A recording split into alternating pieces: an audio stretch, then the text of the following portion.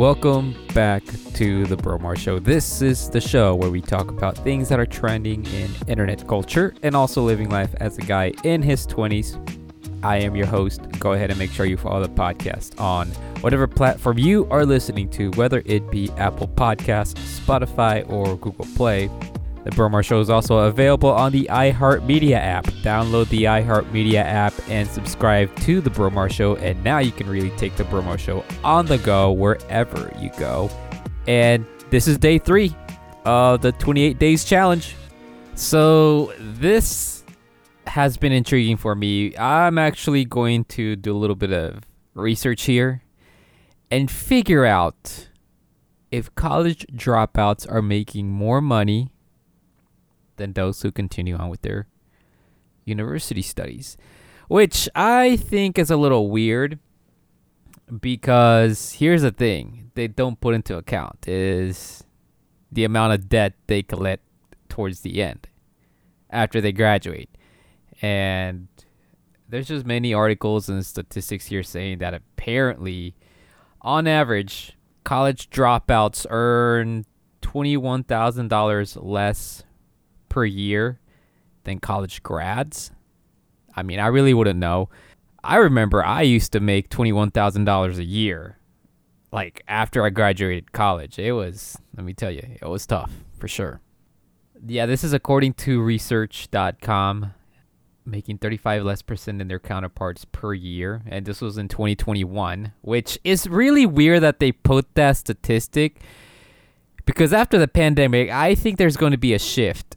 After the whole entire Modelo bug, there's going to be a shift of who is going to college and who isn't. But the thing is, while yes, the college dropouts are making $21,000 less per year than the college grads, the rate of college dropouts is increasing. So this is why I said something is just not adding up with this. Because while stats indicate that college dropouts are making less than their college graduate parts, it seems like the college dropout rate is increasing. Yeah, many people still believe that getting a university education is the best way to earn decent money and build a successful career. And on average, it may be true that university graduates earn more than non-graduates. But such calculations need to be treated with a degree of caution, especially as they do not always take into account the extended periods during which students' earnings are zero and they are making substantial investments in the cost of their education. Now this, still reading it from Forbes, in case you're wondering. Moreover, figures from the past year say very little about the future. So young people who drop out of university or never even go to university in the first place are therefore by no means without a chance. In this book, Millionaire Dropouts, Biographies of the World's Most Successful Failures, Woody Woodard presents the biographies of 100 successful individuals who made it to the top without a university education, which I don't know why in the world you want to be at the top. I'm just saying. You know that Gene Simmons quote, it's always a lowly place to the top. I think that's how it went. And then they mentioned all these successful people that dropped out of college and are making bank. I think it's just down to what type of life you want. I don't know if you really want the millionaire lifestyle. I heard they pay more taxes. But then again, the same people that are saying to tax the rich, yada, yada, yada, and are getting most of the tax cuts are not making an effort to get in there, you know? Then again, they'll use the argument that they're more than likely were born into wealth, which, I mean, it's possible. But where's that article that said apparently there's now more self-made billionaires than ever? Or millionaires in this case. I'm not sure about billionaires, but millionaires.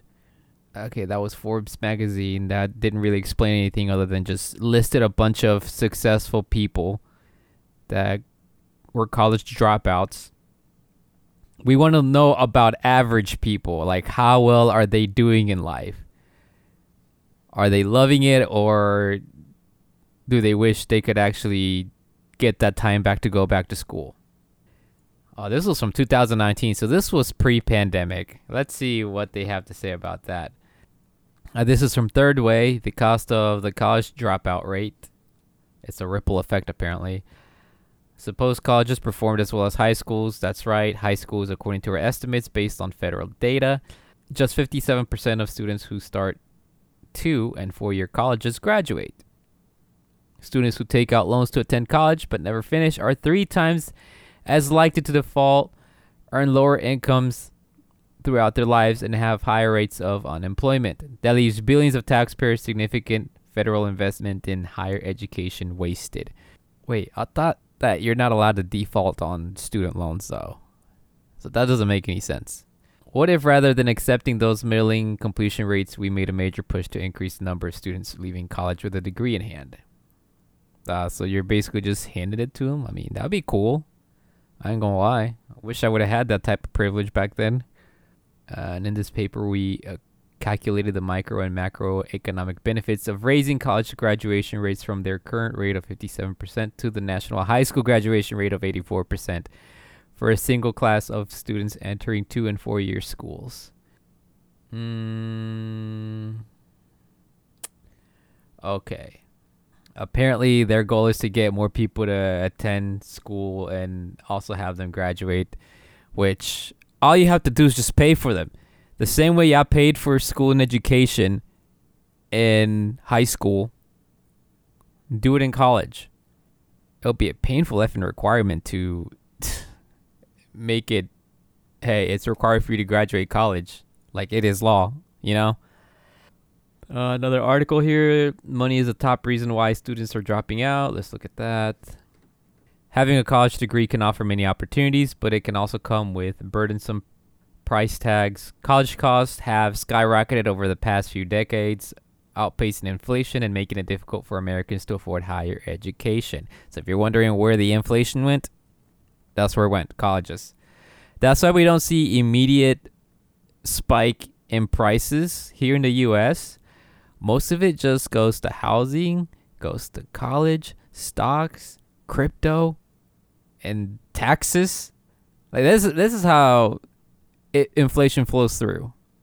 Money is the top reason why college students leave school, according to a recent study by the University Professional and Continuing Education Association, UPCA,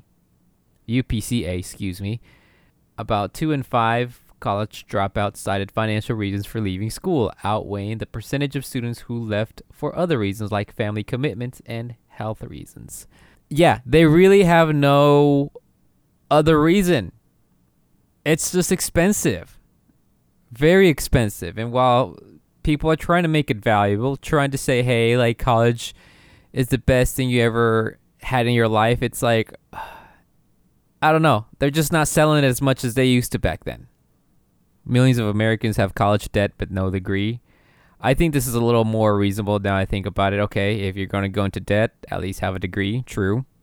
Financial issues are even a larger problem from low-income households, according to Dr. Amy Smith, who is the Chief Learning Officer at online education company Straighter Line.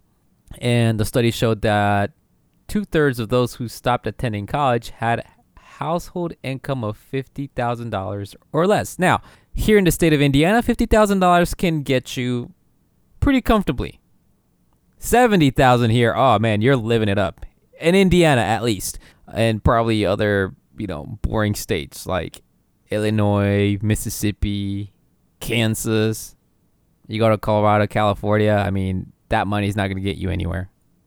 But here, yeah, $50,000 can get you a lot here in the state of Indiana, $58,000 a year. So yeah, that's compared less than 2% with an income of above $100,000. And another key takeaway is the majority of disengaged learners are working adults that make $50,000 or less, so they are working on pretty tight budgets. This is a significant factor that colleges and universities need to think about when re-engaging students. So, like I said, for me, I think $50,000 is a comfortable salary or wage to make it through here in the Midwest. If you're considering dropping out due to financial reasons, keep reading. So obviously the FAFSA, I would say, is what helps you But even at that, it's just, I don't know. I haven't seen any updated statistics about this. Our college dropout rates are increasing. It's really hard to actually find anything. College dropouts making a decent living. Because like I said, 50,000 isn't too bad. 100,000, that's phenomenal. I get it. Like, that's living luxuriously right there. But I don't know.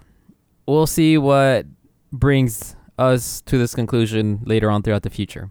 There's not a lot of information I found about it just yet, so